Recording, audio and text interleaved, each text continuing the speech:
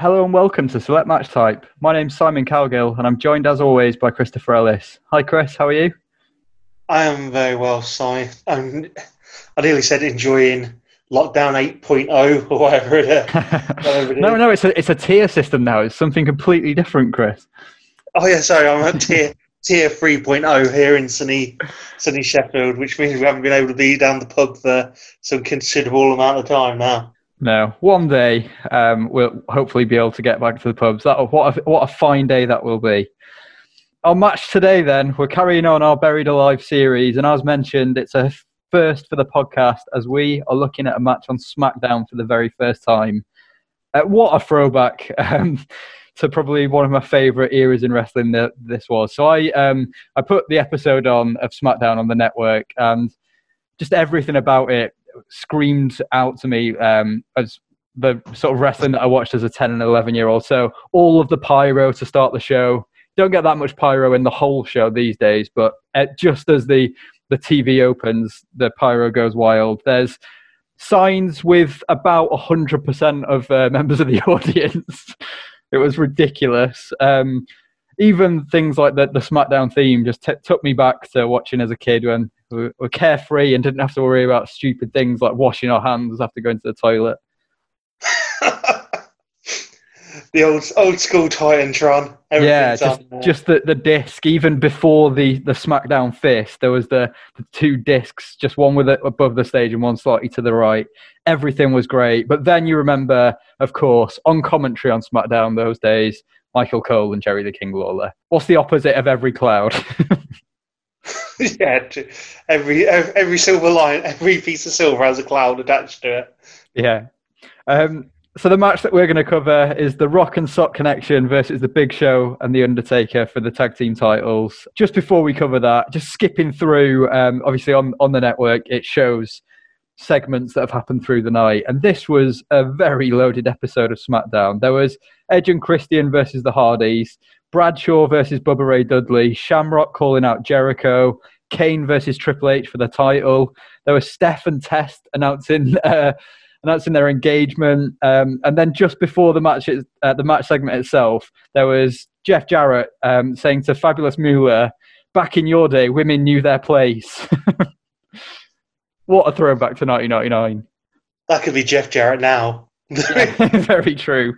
That segment ends up with him hitting her over the head with a guitar and then putting Mae Young in the figure four and then standing over them shouting, "That's what you get."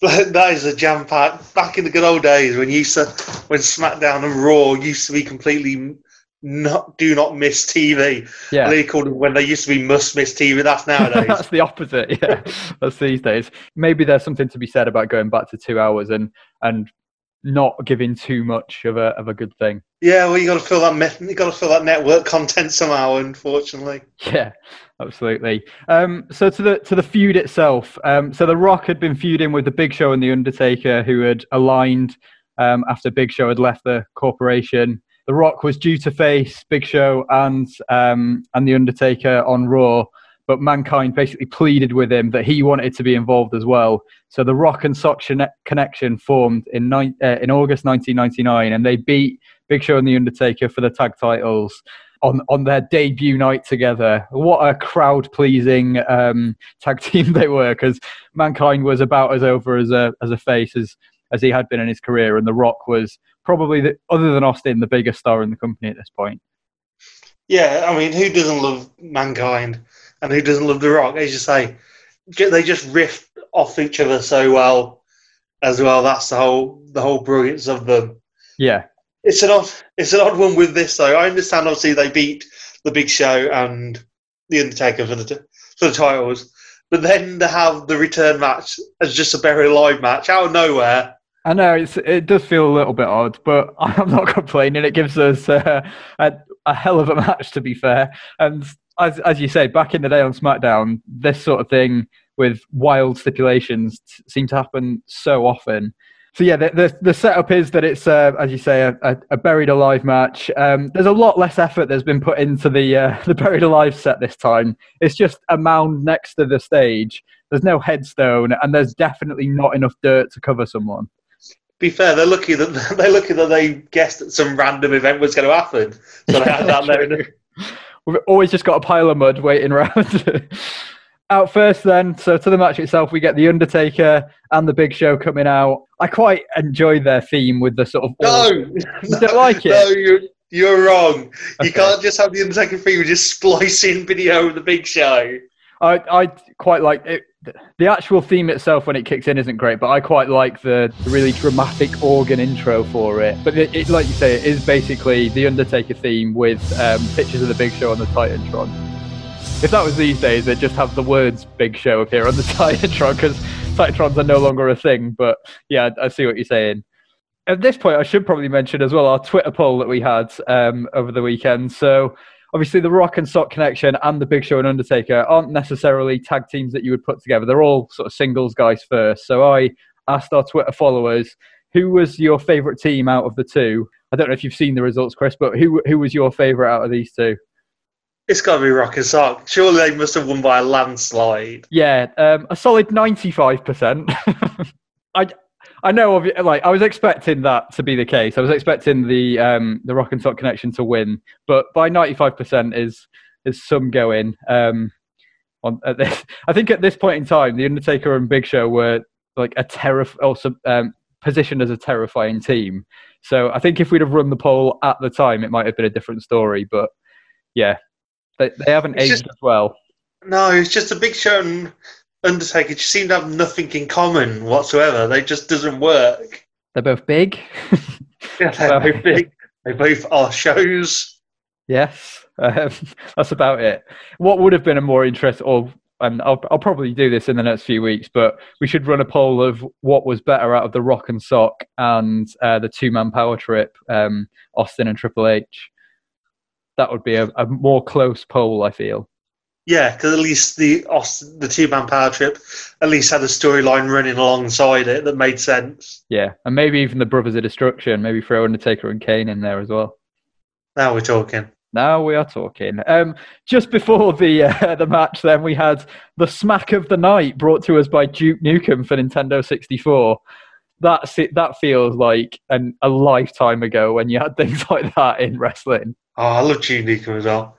You won't feel as old ever until you remember playing the original Duke Nukem. No.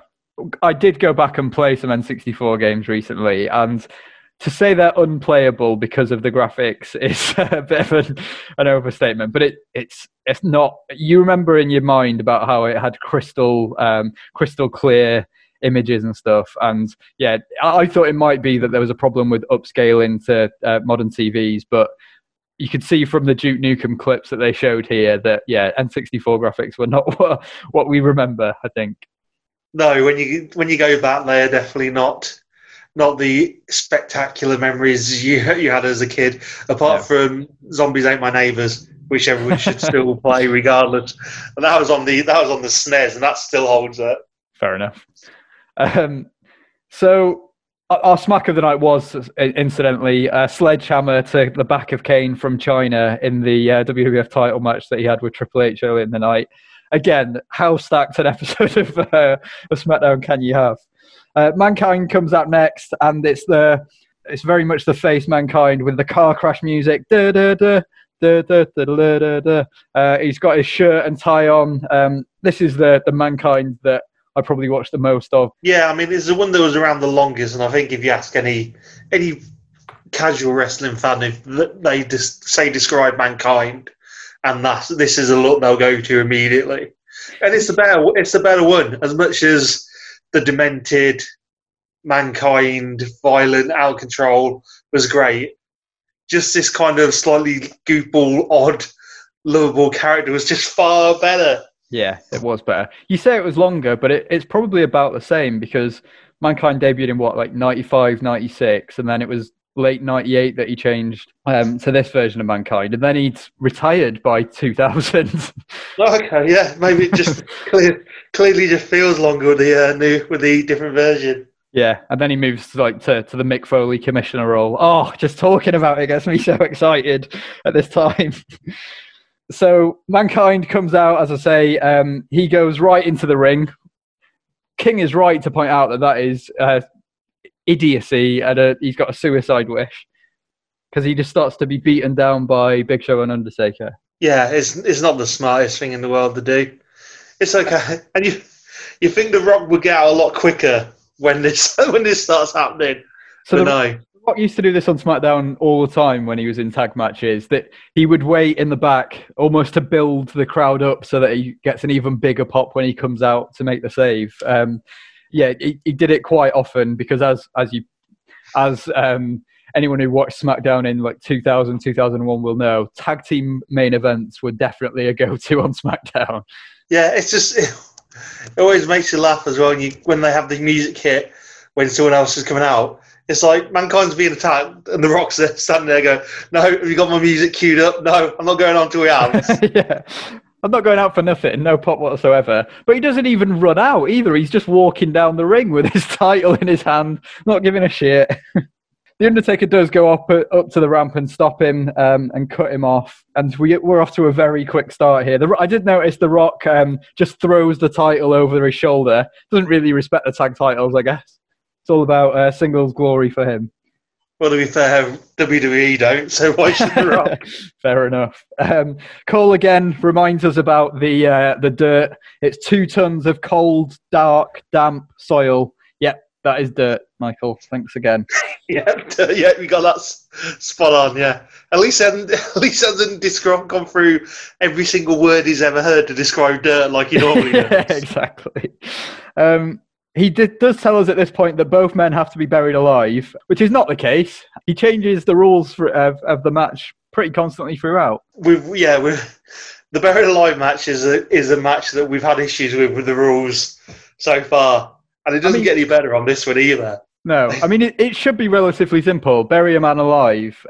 Obviously, adding a tag team element to it does complicate it slightly. And I'd thought that the ring announcer might have explained something like only one man has to be buried or whatever. But yeah, it was quite confusing where Michael Cole tells us here that both men have to be buried, which could go on forever, essentially. Like getting both men into a grave at the same time and burying them wouldn't necessarily be the easiest thing to do. No, because especially it's hard enough for them to just keep Mankind in there, let's face it, by the end. Yeah, true. The crowd are incredibly hot for The Rock. Any punch that he hits, the crowd pop big. He goes for the people's elbow early on Big Show, and the crowd are so into it. Bounces off the ropes, but the Undertaker grabs his leg and pulls him out. So they brawl on the outside. Meanwhile, Big Show hits the showstopper.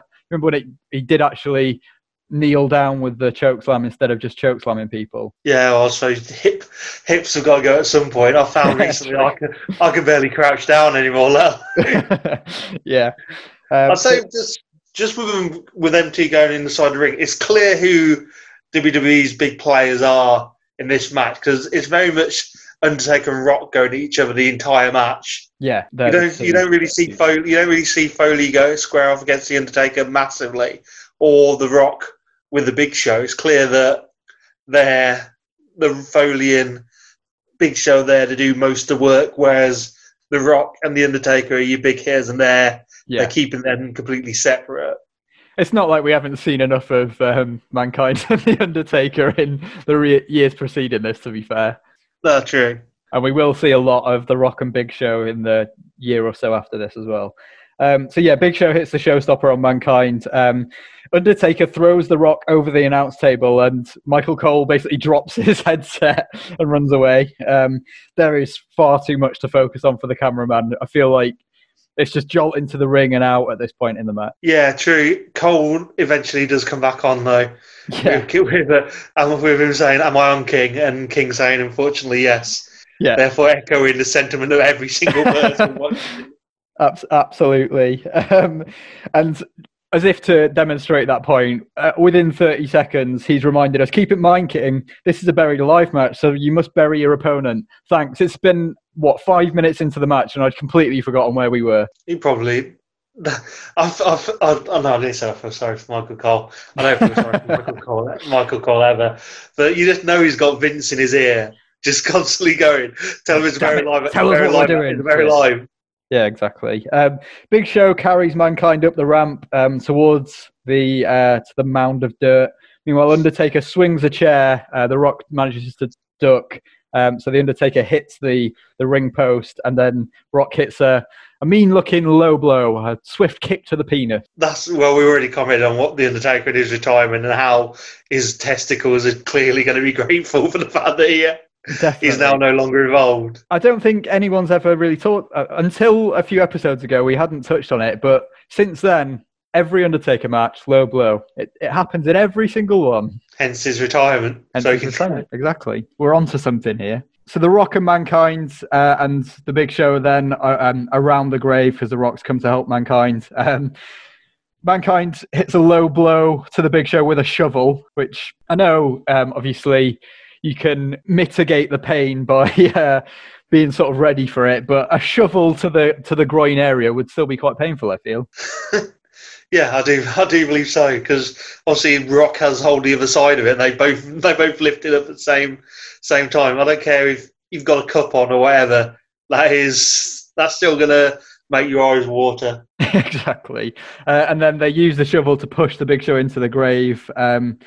If they cover Show, it's over. So this is where Michael Cole's decided that you only actually need to cover one person. So slightly confusing again, going through the rules. The Undertaker's now back on his feet and comes up to the mound. He beats up Mankind as The Rock carries on, digging or shoveling dirt onto the Big Show. King says, Undertaker better hurry up and stop The Rock because the Big Show's about to lose any seconds. Don't worry, you've got a long time, Undertaker, as we've seen from the previous matches. We still need to decide. I say that's the problem again. We need to decide at which point are we saying this match is over? Because I think apart the first one, there was a lot of messing around and not really knowing how to put dirt on people. Yeah. And the second one, they seemed to get a decision fairly quickly. But this one, they seem to put a lot of dirt on in a short space of time without there being a pinfall or a decision. Yeah, I agree. It's Earl Hebner. He's been the referee in every one so far. He's a law unto himself, that man. They already got fired. The Undertaker comes back by throwing dirt into The Rock's face. A very nice heel move for some cheap heat there. They brawl a bit and head backstage.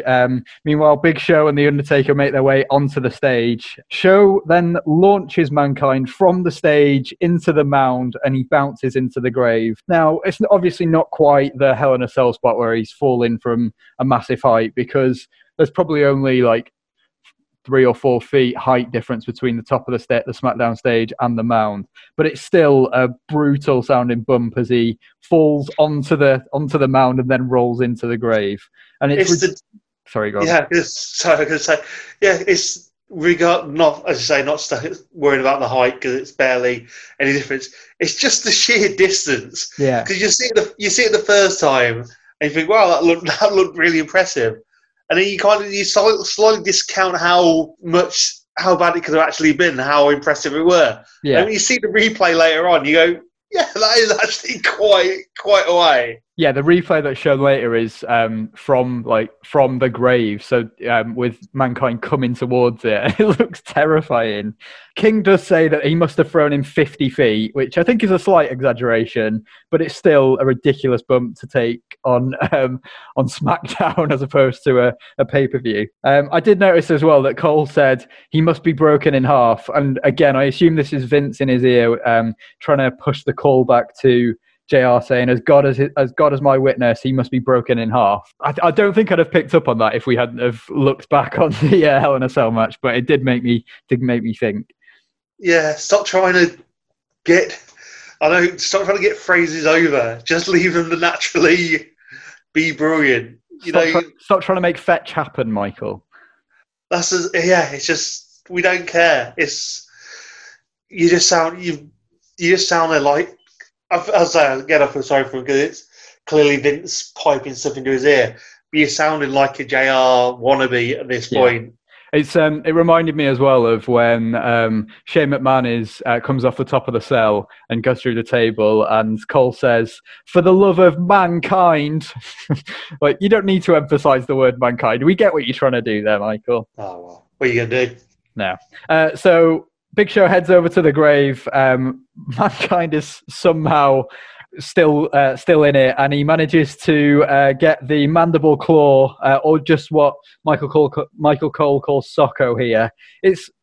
I don't like the way they sort of moved away from the mandible claw being a terrifying move into, ooh, get that dirty sock out of my mouth. Yeah, but I mean, it's still a submission move, though, essentially. I mean, it's not like they made it any less effective per se. I can understand what you mean, but when they move into this more cartoonish Mankind kind of figure, it's weird though, because they were moving. Everything else was going less cartoonish, and then Mankind, is, oh no, I've got a dirty sock on my hand. But yeah.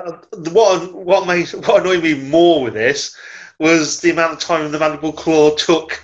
Yeah, true. Couldn't even put the Big Show down to begin with. No, it should be a move that when he gets hooked in, it should be like 30 seconds of fighting against him before you pass out, not. Well, that's what it was. Out and then getting back up and then rolling around. Yeah, that's what it was when he used to use it on The Undertaker when he first came in. But both men are in the grave. Cole tells us it's a 6-foot pit. But at this point, both of them stand up and it's waist high on the Big Show. So the Big Show's 7'2", which means his upper body is only a foot. There you go. There's something you didn't know before this podcast. Well, my man loves a freak show, so. Yeah, true. And eventually, as you say, Big Show is out after the mandible claw. So Mankind rolls him in and starts shoveling. The camera then cuts backstage to focus on Undertaker and The Rock. Triple H hits The Rock from behind backstage. Kane stops it as the Undertaker sort of runs away to go and rejoin the match. At that point, China hits Kane with a chair, which he no-sells, and then Kane chases China away. It's the cat ate the spider, the dog eats the cat. It felt a bit like that at this point. It's when Triple H jumps The Rock, and it's the Undertaker's little flap of his hand as he just goes, "Oh, forget it," and just wanders off. Yeah, well, you've got this. Yeah, I'll leave you to it. So this was this sort of tying all of the stories that were happening at this point together. So obviously I mentioned we had Triple H facing Kane in the WWF title match earlier on in the show. Triple H had also been feuding with the Big Show and the Undertaker around the title, which is why he's obviously got the WWF title. But yeah, they're really merging everything into one here. Undertaker then heads back out and stops Mankind from shoveling the dirt. He is hit over the back of the head with a shovel and falls into the grave just as the Big Show's getting out. It's a good job they timed that, otherwise it could have gone drastically wrong. Yeah, just kill. Yeah, well, we have that with Big Show on Foley later on, where too much pressure and he just smothers him to death. Yeah. There's big rocky chants from the crowd. I did notice at this point there's only one shovel for a tag team match as well. It's going to take forever, which is why the Undertaker tells Big Show to carry on digging, and he goes to the stage, which is handy for what happens next. They had loads of shovels last time. Yeah, okay. There were 7 for a one-on-one match, but we have 1 for a tag team match. Has he actually taken them back? Have they just gone? Has he gone? Did he rock up the home depot the next day and go, right, I want to return? He should have just kept them. The rate they keep going through them. I mean, maybe Vince has seen, well, you only used 1 last time, so I'm not going to waste money buying 7. I'm either going to buy way too many or too few. There's no in between. Possibly. Very, very possibly. I really thought there were 2. I thought I saw them both digging at some point, but clearly my mind is playing tricks on me. Oh, I noticed it because the Big Show was digging and the Undertaker basically had his clipboard out managing the project. Fair enough. Yeah, it's weird the way your mind plays tricks on you. Yeah. So as I say, Undertaker heads to the stage and The Rock comes back out to go after the Undertaker. Triple H, as Big Show is burying Mankind though, comes from behind and hits Big Show in the back of the neck and head area with a sledgehammer. That was it was a Big Show. Yeah. Sorry, what did I say? I was about to say, yeah, Triple H comes out, kills Big Show. Yeah, yeah, pretty much. It reminded me of the coverage that we had of the Triple H and Shawn Michaels versus Big Show and the McMahons, where Triple H hits Vince in the back of the head with the hammer, except this one doesn't break. No, I just don't know what they used. It must be it's got to be like a foam sledgehammer. Yeah. Again, are we going to get our second Timmy Mallet in there? Maybe he's used one of those and it just goes as it hits him in the back of the head. So Triple H then buries Mankind. Some men just want to watch the world burn. He doesn't know what side to pick here. No, yeah.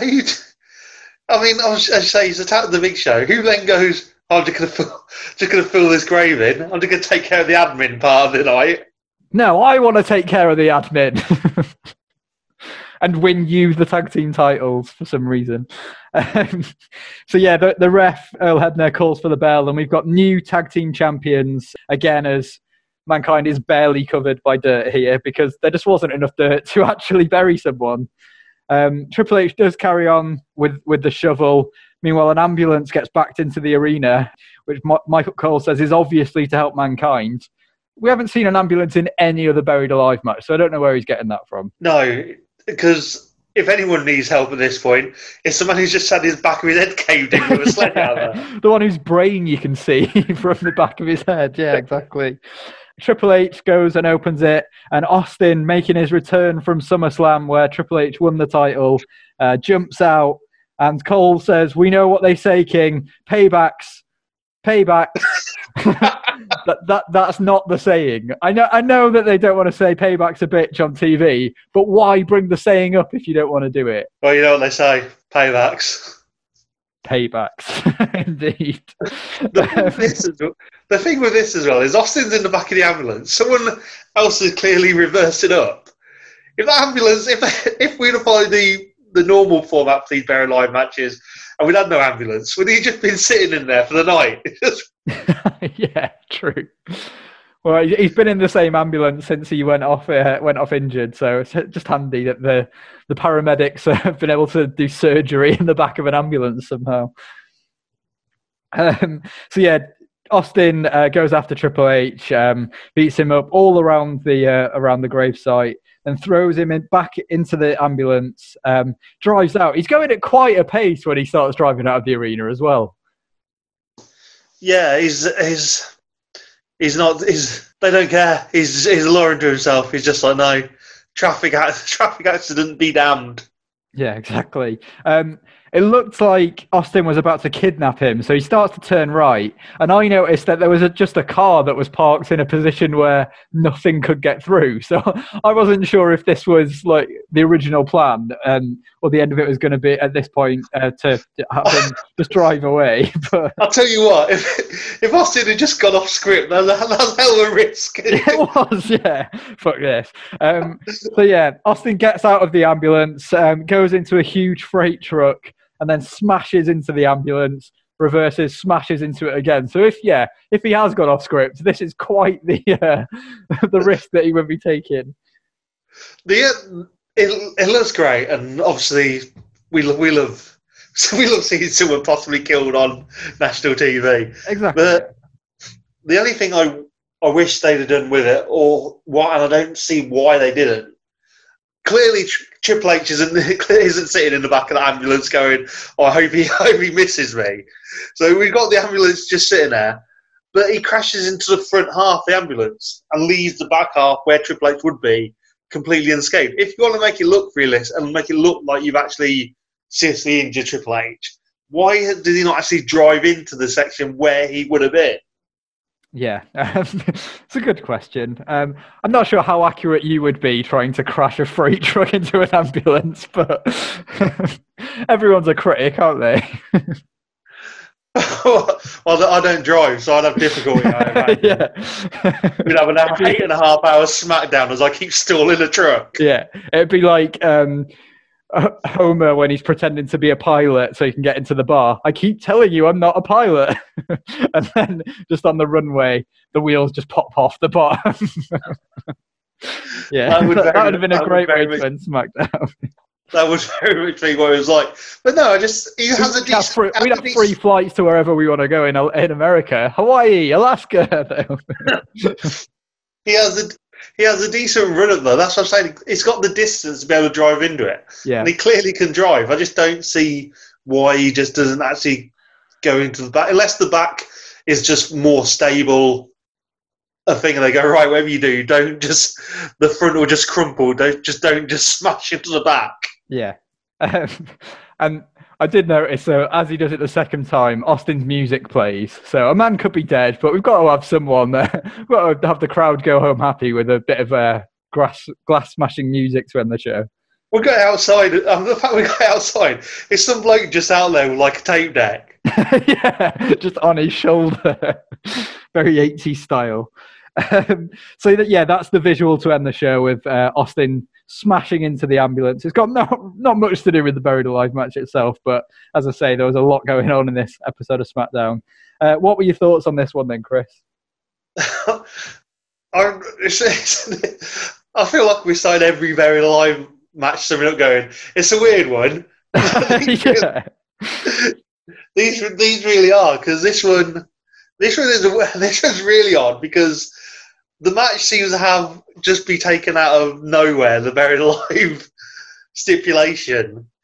The match itself is perfectly fine, but everything else around it is just absolutely bonkers. It's like all the best bits of WWE all mashed together, but just with no context. Yeah. I actually really enjoyed this one. I thought the action was really good, and the Big Show Mankind spot was probably the best, one of the best spots we've had so far in the series, particularly with actually tying it in with the Buried Alive match, because there was a few good ones with the Undertaker Mankind, but they could have been in any match. Whereas this one, yeah, I thought that was the best spot we've seen so far. I mean, it is a really good spot.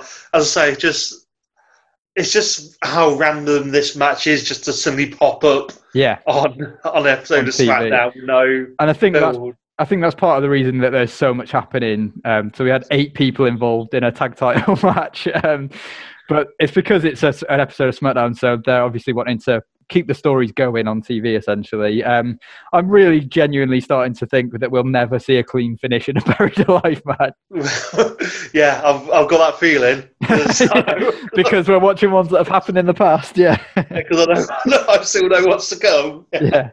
But yeah, I genuinely thought this one was, I think, my favourite so far. There was no downtime in it whatsoever. The crowd were incredibly hot for it. I thought this was the best one so far. Yeah, don't get me wrong. This is my favourite one so far, just because of the sheer amount of action and the sheer bonkersness of having everyone just rock up in it. Yeah, it's just we're always saying about how a match should fit in with the storytelling. This just comes out of nowhere. Yeah. What are you giving it as a star rating then, Chris? I'm giving it a 3.5 star rating. This one, because I enjoyed it. It's short and sweet and bonkers. But it's everything you like in wrestling, Chris. Yeah, I know. And this is just out of nowhere. So yeah, I think 3.5. I'm giving it. It's very good, but I still see now. I'm starting to doubt myself. Well, I'm giving it 3 3/4. There isn't actually a Dave Meltzer rating for this one, I assume, because it's on an episode of SmackDown. But yeah, we'll assume slightly higher. We'll assume since it's Dave Meltzer, he gave it -8. Possibly, yeah. But yeah, again, just we've talked about it, but this episode of SmackDown is so good. It's such a good period, and that leads on nicely to what happens next.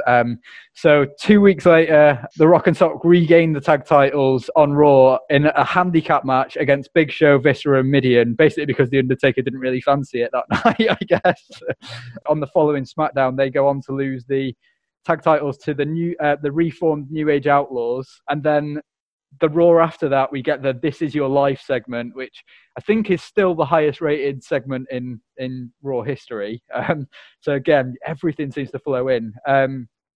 The Undertaker at this point gets sidelined with injuries, was what they were saying on sort of TV. But I think it's around this time that he's going through divorce, which may play into it as well. So the Big Show goes on a singles run, feuds with the Boss Man. You're dead, Daddy. That feud. That does give way to one of the single greatest moments ever in WWE. Yeah, it is some moment, as you say. So yeah, Big Show goes on his singles run. He ends up winning the title from Triple H, who between tonight and losing the title to the Big Show, loses it to Vince thanks to Austin on the next episode of SmackDown. Thanks to Austin, he then regains it at Unforgiven in the 6-pack challenge. Beats Austin at No Mercy, and then, of course, Austin gets run over by Rikishi. Because why would that not build into this one? Oh, what a time! I might have to. I wish I had more time in my days to be able to fit stuff in. I might have to go and watch this period in SmackDown and Raw history and go through this 6 months and just treat myself and rewatch it. Yeah, I think it's a really good period in history. As you say, it's just so much happens. It's so bonkers. But yeah, I really enjoyed this one. And obviously this then leads to the Rock winning the Royal Rumble, which we've covered previously, Austin returning. It all sort of flows into the end of the Attitude Era with the Rock and Austin at WrestleMania 17. Everything, I don't know if this is deliberate, but everything seems to flow into the next thing almost perfectly here. Maybe I'm giving creative a bit too much credit, but it just all seems to click together so nicely. Yeah, well, to be fair, we slag off creative when nothing works. So we should probably say, yeah, I'm sure this was just really great planning. Yeah. I suppose they're lucky that most their stars stayed fairly injury-free around this period. So that when other than Austin, but yeah, down the line did actually happen. Yeah. Like you say, it would be unfair to say when it's not great, like it is at the moment in WWF. Well, particularly on Raw, I guess. SmackDown seems to be on a bit of an upward trend, but it would be unfair of us to lay that at creative's feet and then not credit creative when there is good things that happen. It would be quite hypocritical. Okay, any closing thoughts on this one? I know that you've obviously now are keen to go back and watch all of the SmackDowns around 99-2000 period, but any closing thoughts from this one? No, it's apart from the fact that it has, as you say, reignited my fire to go and watch this time. So if anyone needs me on Twitter, they can hit me up and find me watching Raw or SmackDown from this time. I'm going to have to just live tweet each episode as they go out and just tweet them as in real time. I mean, that sounds like a great idea for a podcast. Just watch every single match as one-off episodes from SmackDown history. Okay, so that's it for SmackDown's Buried Alive match from September 9th, 1999. What we're going to cover next is... I know that Chris is barely able to contain his excitement for. We're moving forward 4 years and we're watching probably one of the most brutal matches of all time in terms of a Buried Alive match. I'm so looking forward to this. How many times do you think you're going to watch it before we record the next episode? I reckon I'll watch it at least 5 times before we record. Yeah, we're jumping to Survivor Series 2003, which we have covered the Austin and Bischoff Survivor Series elimination tag in a previous series. So yeah, this is a really good Survivor Series, and I can't wait to cover our next episode. As always, don't forget to subscribe, follow us on Twitter @SelectMatchPods. Thanks as always for listening. Thank you very much, Chris. Thank you very much for having me. And speak to you next time.